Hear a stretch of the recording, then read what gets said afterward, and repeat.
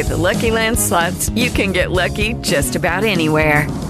This is your captain speaking. We've got clear runway and the weather's fine, but we're just going to circle up here a while and get lucky. No, nothing like that. It's just these cash prizes add up quick. So I suggest you sit back, keep your tray table upright, and start getting lucky. Play for free at LuckyLandSlots.com. Are you feeling lucky? No purchase necessary. Void where prohibited by law. 18 plus terms and conditions apply. See website for details. Hello, and welcome to another edition of Play Me or Fade Me. And thank you for joining us as always. And that's a winner. Yes, what a day it was on Sunday. I didn't want the day to end. So how about this? In the National Football League, for the second consecutive week, we go 4-1 on the sides. Our lone loser on the Baltimore Ravens had a 35-14 lead, and they let it slip away. We cash on the total. We played the Giants and the Panthers under the number, and they delivered. Our quarterback props, we go 3-0 to the under. Our wide receiver props, we go 3-0 to the over. And our running back props go 2-1 to the under. Our main issue on the card, I'm not good at this. Both teams to score a TD in each half. I went 0-2 on Sunday. Very disappointing. And then in Major League Baseball, our handicap goes 3-1.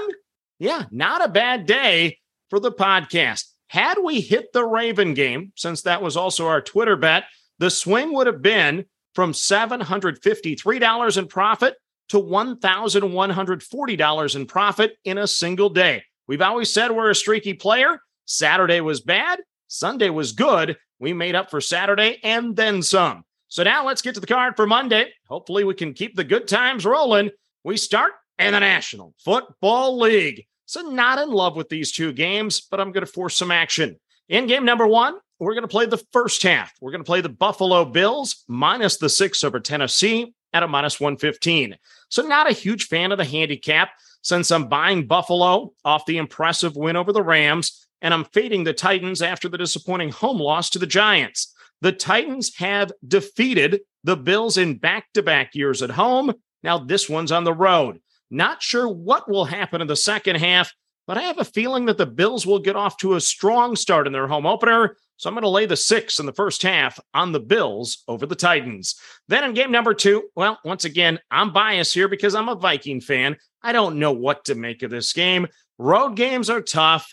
Primetime games are tough for the Purple, but I'm going to play Delvin Cook over the 94.5 rush receiving combo yardage total at a minus 115. So Cook had 90 yards on the ground and 18 in the air against Green Bay in the opener. The Eagles allowed Swift for the Lions to gain 175 yards in the opener, with 144 of those coming on the ground with an average of 9.6 yards per carry.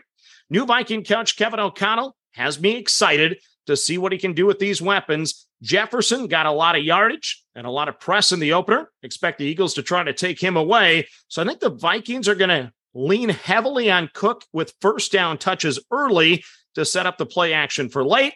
We'll need to make the most of them.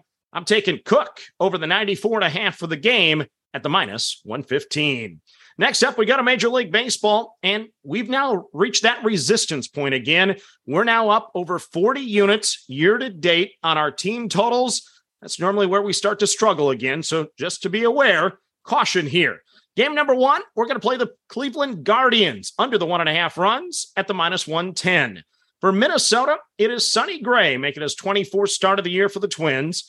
He has a 2.83 ERA and a 1.10 whip. Last 7 have been solid with a 2.09 ERA. Road numbers are just fine with a 3.06. He faced the Guardians 3 times early in the year, but hasn't seen them since June the 27th when he pitched 7 shutout innings in Cleveland. This is game 5 of the series. It's a day game.